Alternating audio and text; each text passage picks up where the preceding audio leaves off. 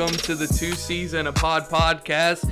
The main Chris is back in the realms of hosting this week. Back in the saddle. Back in the saddle again. Now y'all actually will have a good host this time. No, you did a good job. No, apparently not, because, I forgot to say, you didn't say it either.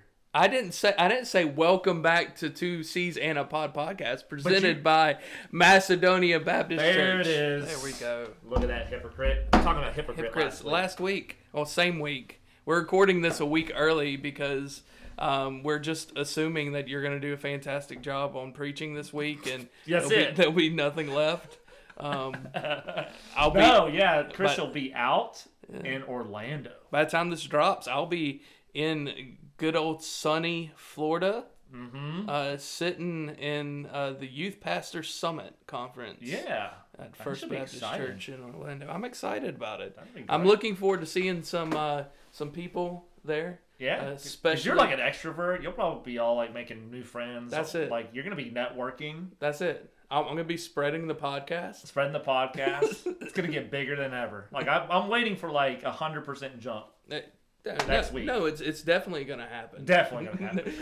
No doubt. They already know that I'm coming and the notoriety that I have. It is. Yeah. They're having a red carpet laid out for me when I get there.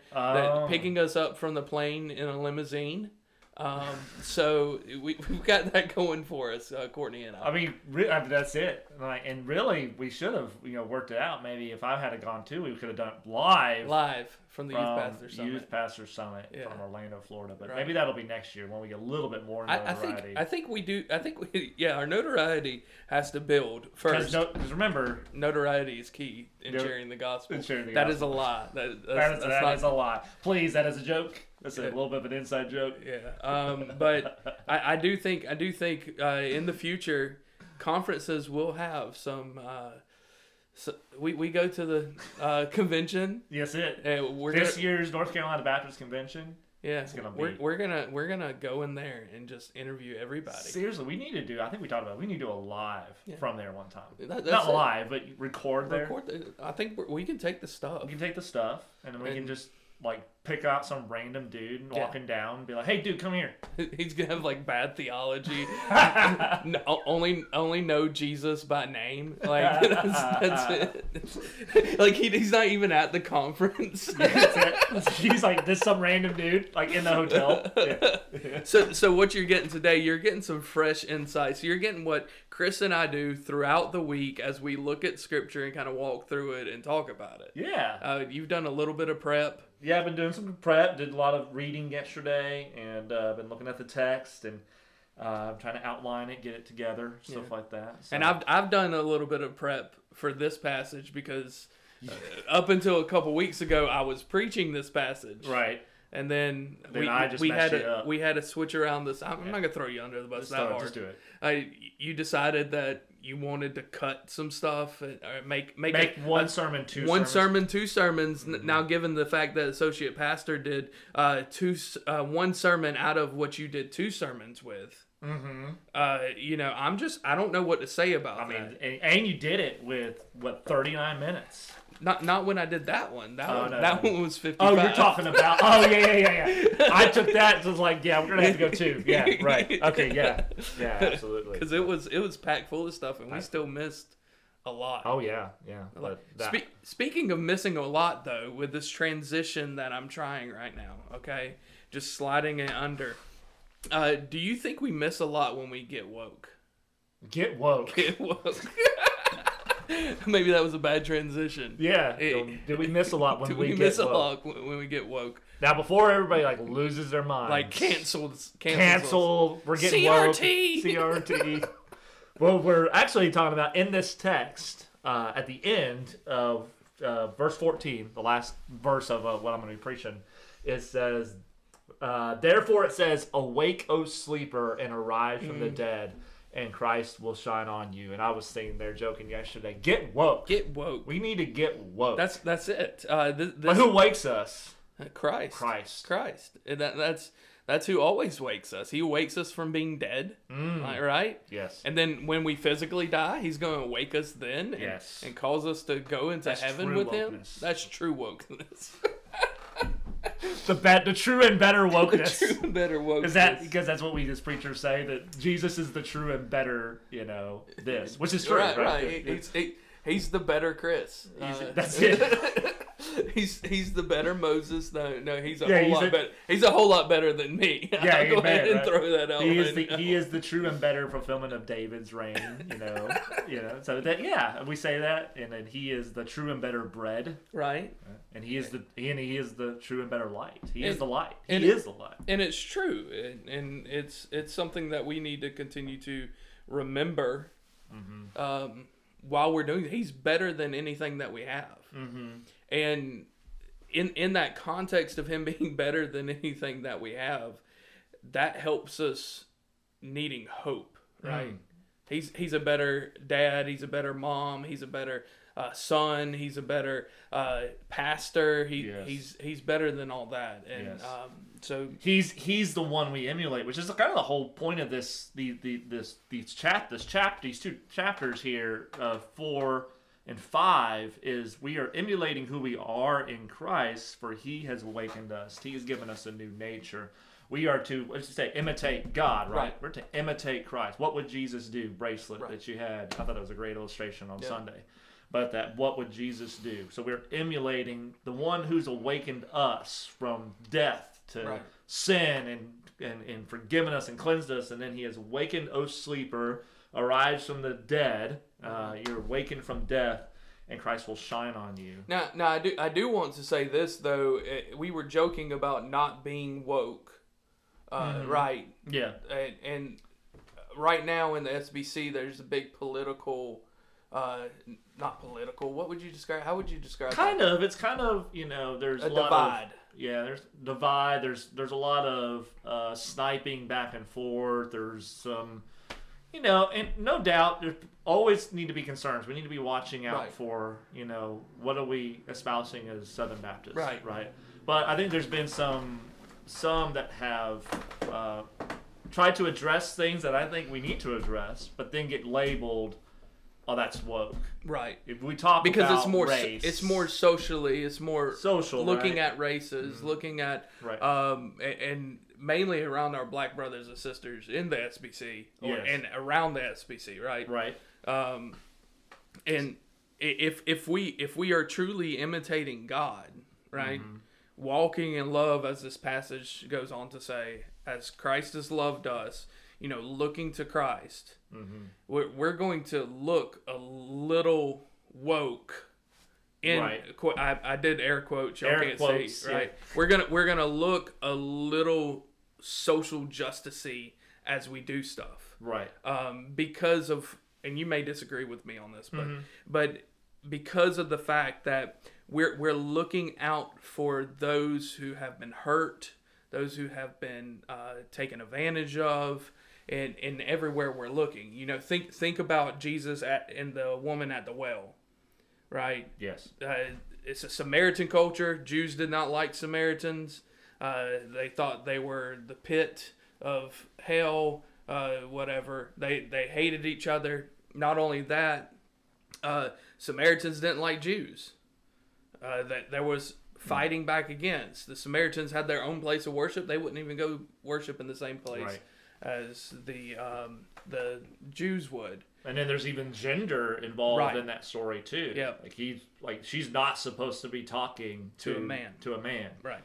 And Jesus obviously throws that all out the window, because those are all man-made rules and regulations that really, in a sense, they are oppressing that women are oppressing, and they're trying to reconcile race. There is that it doesn't matter what your nationality, what your race is that Jesus engages with this woman and begins to talk to her about what it means to true worship, right? And he challenges her, right? He doesn't sit there but he listens, he talks. Oftentimes she's trying to ask a question or to try to make a statement, then he kind of just says, "No, I'm not concerned with that. I'm concerned more about this," right? But he's not dismissing her. He's not even sitting there talking about her past and automatically shutting her down because you have 5 husbands and the one you're currently, he's not going through all these things, completely shutting her down because of any of this, and actually listens to her, talks with her, but then points her to the truth of the gospel. And it shows us how to engage in conversations. Absolutely. Right. We just don't dismiss somebody because they're saying something that kind of makes us feel weird. Yes. For instance, I've got a good buddy, not a good buddy, good acquaintance, I guess you would rather say. He's a African-American preacher in Colombia. And one day he posted something on Facebook that I was just like, this isn't right, you know. And so I called him up and I said, hey man, what do you mean by this? Well, I'm just getting a snippet. It was a quote from a book. I said, what do you mean by this? Because I haven't read the book. And the way he explained it made more sense than just taking that direct quote. Sure. And it continued the conversation a little bit better than just having me just looking on it, getting mad, and typing a long message. Right. And I think that's crucial in our culture today. We need to listen. Sometimes we just have to bite our tongue, take a deep breath, then begin to think about that person and to think about what opportunity do I have. Sure, stand on what you believe in, right? But how can you engage with this person in a way, and like you talked about in your sermon, and I think here as we're walking through this is, can I have a discussion with somebody, and what I say to them, whether it's face-to-face or on social media, whatever it might be, and then I think we've reiterated this a few times already, but can I share the gospel with them after that conversation? And I think we could do a better job as Christians, especially in our culture today, to kind of sometimes just observe, shut up for a minute, and then really listen. Doesn't mean you have to agree. Doesn't even mean that and that you can't come back and have that discussion, show varying viewpoints. But I think we do such a poor job of that right now that we take things like that, like you saw that quote, and you've run with it, and you've kind of got really angry about it, and then you did, but there may be something going on. And that's kind of the thing about where our culture is. News channel, 24-hour news cycles, it's often snippets. It's often they take somebody's words, pull it out of a whole big long speech or a context, and then run with it, and then don't let that person have the opportunity. Talking heads too, it's just yelling back and forth rather than, how can I sit over a cup of coffee with somebody or sit around the dinner table with somebody that doesn't agree with me, but I can have a legitimate conversation, hear them out, give my point of view, and then come out of that and go, yeah, we may not agree wholeheartedly about this, but it was a conversation we can have, and that it wasn't angry, and we can walk away still being able, as I walk out of that place, I can go walk up to that person later on and go, hey, how you doing? And not them go, I hate to be around that person. Right. I don't want to be around that person that just shut me down. So, yeah, that might make us a little woke. I don't know. A little instance of that, too, I think, is finding the context in which they're saying this. You know, we all have different means in which we grew up, whether we're from rural, from the city, from this area, that area, and just putting ourselves in their shoes. It's showing empathy for something. Now, some people will say we shouldn't show empathy, but our Savior empathizes with us, that he came in the form of a man, and he was tempted as we are tempted in every single way. Yes. I think that shows the ultimate empathy. We're also called to have compassion for one another, and that compassion, as we see in Jesus in the Gospels, is generally like a compassion that comes from the bowels, comes from deep inside of us. Yes. It's a deep compassion that he has for people. So part of what we need to do too is, contextualize with the culture and with what they're saying. Yes.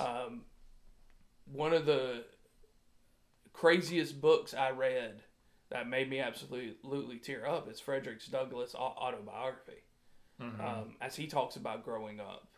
Not only his, Harriet, what's her name down here in Edenton? Truman?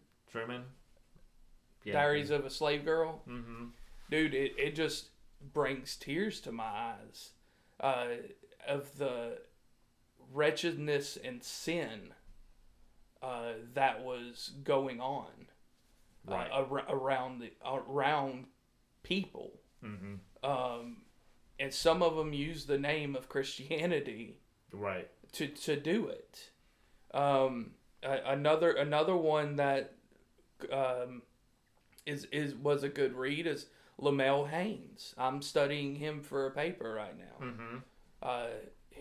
He was a black man and a Puritan preacher, and just some of the issues that he had to go through. He didn't have a formal education because he couldn't, because he was black, you know.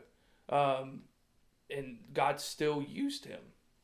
And just different things like that. Right. Not only with the social justice mantra normally goes with black Christians and with white Christians. Right. But if we do the same with our Hispanic brothers and sisters, our Guatemalan brothers and sisters, our brothers and sisters in Afghanistan, you know, if we do that same with them to kind of understand their viewpoint coming into it, and doing all this, not minimizing what Scripture says. Mm-hmm. You know, there's conversations to be had. Right.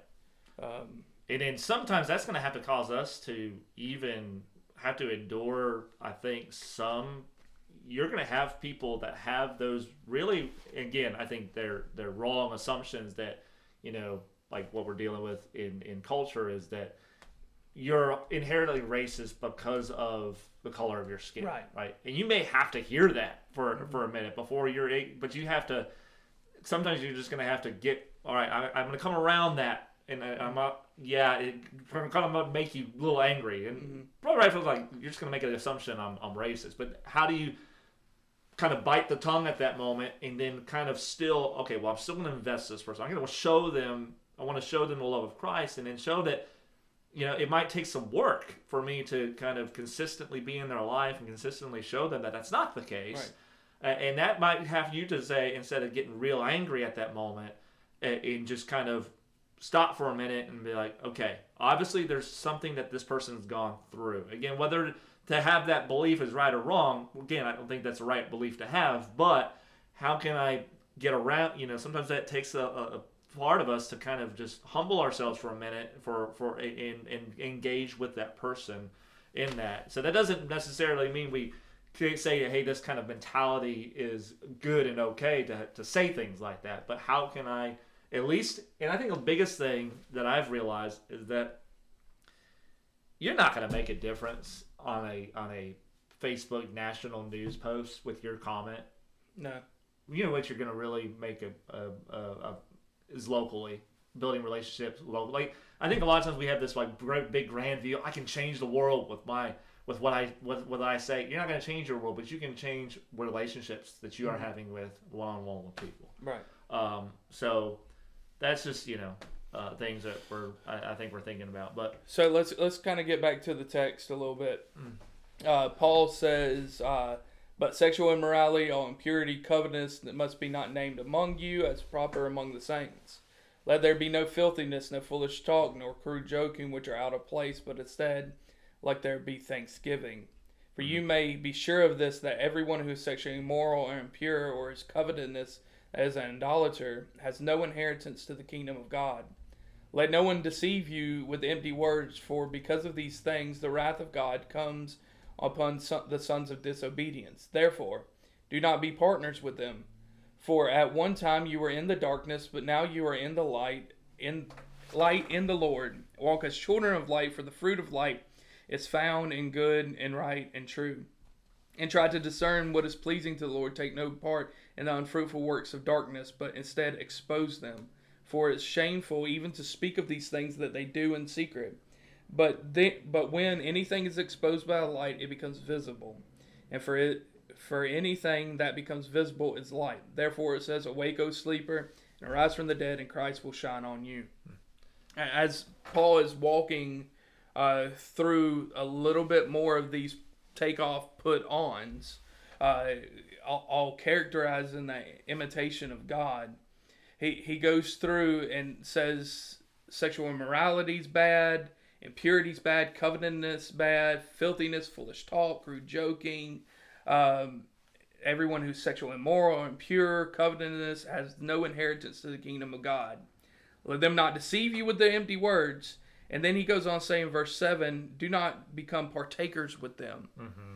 Right? And we have to take that verse 7, do not become partakers with them. How do we take that in a means in which we're called to be around sinners? Mm-hmm. Do we just seclude ourselves and hold up in the church? Or what does that kind of look like? So from what I'm studying, one of the big things one of the big kind of driving points of this is that we are children of light. And that light naturally exposes the darkness. And then the way that we live, let's define that a little bit though. Light and darkness. Right. We're children of light. What does it mean to be a child of light? Ultimately, clearly it's to have been awakened by that verse 14. You're awakened by Christ. The light of the world is Jesus himself. He has risen us from death to life through his death, burial, resurrection for those that put their faith and trust in him. It's the gospel. The gospel makes you part of the children of light. The old nature's dead, your new nature now. So you are now children of light. That is your identity. And that those that are these things, then as they walk in the light, these things we've been talking about for the last 2 chapters, chapter and a half, and continuing on through the rest of Ephesians, when you live out this way, you will naturally be exposing the darkness by the way you live, because you will be living counterculturally. Right. So as you walk in the light, you're walking in righteousness and holiness. Right. And it will expose. Now, I think there needs to be dual. It needs to be by living and by also proclaiming. But there needs to be both. But you will be naturally, as your identity is walking this way, you're not doing these things anymore. Mm-hmm. That's your old ways, right? You're not living sexually immoral. You are not impure. You're not coveting. You're not having filthy talk. You are being thankful. You are walking with as light. You are then exposing the unfruitful works of darkness, because you are contrasting radically against what the old nature is, the world is. So you are in that, and people in some of the commentators will notice that. Now, again, not just living a right life will make somebody a Christian. Mm-hmm. Right? You can't just, the whole idea, preach the gospel, use words necessary according to whatever attributed to St. Francis of Assisi, right? Assisi. And that is a bad view of gospel proclamation. It needs to be both, that word and deed proclaim as we are the light, exposing that darkness. So we, call out what's sin, but then we live out, hey, this is the better way, right? And expose the darkness, and then it causes people in verse 13, but when anything is exposed by light, it becomes visible. That darkness then is exposed and eradicated with the gospel light in our lives, and then through our proclamation, and then Jesus working and arising that person from the dead, they then become visible. They then become light who were once in darkness. So that kind of signifies the outward look from the church outward. Well, what about the church inward? Yeah, so implications for this would be, as you're living in the light as God's people, that church membership is important, because what we're trying to do as a church is we believe in regenerate church membership. So as we believe in regenerate church membership, those that are truly regenerated and are part of the body of Christ will then live this way. There should be some expectations for the church that we live and walk in the light. As we are in the light, we walk in the light, and then that when that these things shouldn't be named among us, right, among the saints. And then because of that, if there are those that it is named among and they are not, and what we're talking about is these that they will have no inheritance in the kingdom of God. This is talking about people that are not that when you fall into sin that you're just not saved anymore, but that are continually, habitually, like the description of their lifestyle is that of sinfulness and wickedness. That in that case is a red flag to say that the church then walks as light and exposes the darkness, and they don't have anything to do with that. What that means is that they would then enact church discipline, which means that you would go to that brother or sister, you would call them to repentance, through the Matthew 18 kind of way of going about that. You confront them, and then if they don't, you bring two or more to come and confront them again. If they don't repent there, then you would go to that last step of having to you need to repent before the church, and if you don't, then you're removed from membership. That doesn't mean that you don't they're no longer part of the body as a member, but that doesn't mean they can't come to worship and to hear the gospel and those types of things, but they're no longer a member of the body. They're no longer serving. They're no longer voting in the matters of the church. And that is important because as light, Paul says, have nothing to do with that, because the body is supposed to be a reflection of Christ. And when there's wickedness in the body, and that there's outright sin in that regard, that is a tarnishing upon the witness of Christ. And even with church discipline, it can sometimes be seen in a negative light, right? It's the people are getting removed from membership, excommunicated, taken away from communion at the table, which is part of our membership, and it could be taken in a bad light. The purpose of church discipline is not to kick somebody out of the church, as that's often what is thought of. From the moment you begin church discipline, starting Matthew 18, that first thing that you talked about with going to them one-on-one, the whole point is for them to repent and be reconciled. That's the whole thing. That's it. From beginning to end, the hope is they're to be reconciled. And even Jesus says at the end to treat them like a Gentile and a tax collector. That doesn't mean that you kick them out of the church and when you pass by, you shun them, you don't even look at them. No, what do we do to Gentiles and tax collectors? Preach the gospel. We preach the gospel to them. We call them to repentance. We seek after them.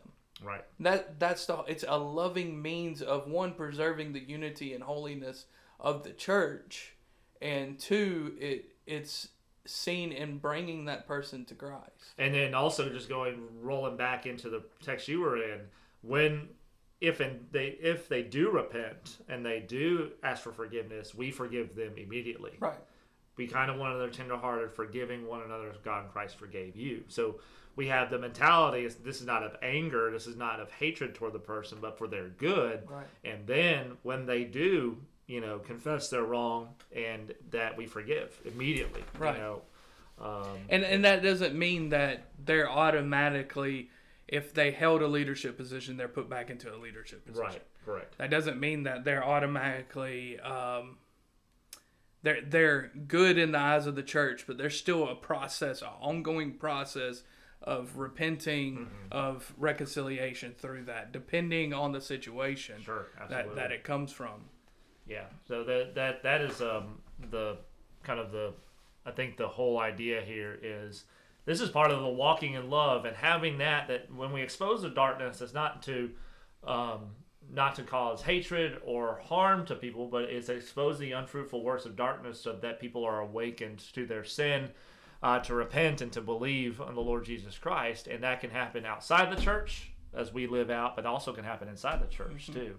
And that those that are in these things that we've talked about in this text, they need to turn from that and to be awakened. Get woke. Get woke. Get woke. So, awake, O sleeper, and arise from the dead, and Christ will shine upon you. So from now on, if you're a parent of a kid, or if you wake somebody up, use this verse. Yes. Awake, O sleeper, arise from the dead, Christ to shine upon you. That's it. That's a beautiful way to wake somebody up. Also, it can depend on your tone. Like if you're yelling this to awake, O sleeper. Just screaming at your kids. Hey, I'm just doing what Deuteronomy says. I'm putting the scriptures in front of my kids at all times. That's it. Eat your heart out. Be still and know. That's it. Well, hope you enjoyed this podcast, and even when we talk about different things going on in the church, such as getting woke or church discipline or Ephesians chapter 5, I'm sure you'll do well this week preaching it. And by the time we hear this, or it will come out, you've been done. Like all of the prep has been accomplished. It's kind of like we're anticipating Christ to return. That's good. Right? Man. You're going to continue to work hard, but you know the finished product. That's it. Your preaching won't be better than this particular podcast. That's it. Yeah, right. The analogy has to fall somewhere. It does. And as you're anticipating the next podcast, how about you do us a little favor? Share it with your friends and family. If you've listened this far. If you've listened this far. We'll know if you didn't listen this far if there's no sharing of the podcast. That's it, yeah. Right? It's simple as going to the Facebook page, hitting that share button, or you can copy the link, post it to your Facebook page, say, listen to these two goofballs talk about something. That's it. So, but we do this podcast like we do everything else to the praise of His glory.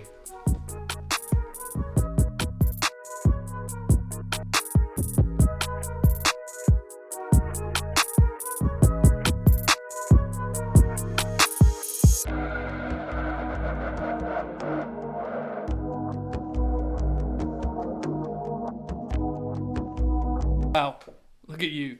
You made it. You made it. All the way past the end. Look at you. Music's done stopped. Look at us. They're cleaning the tables. It's over with. It's over with. What are you doing here? What are you doing? But you should be glad that you're here.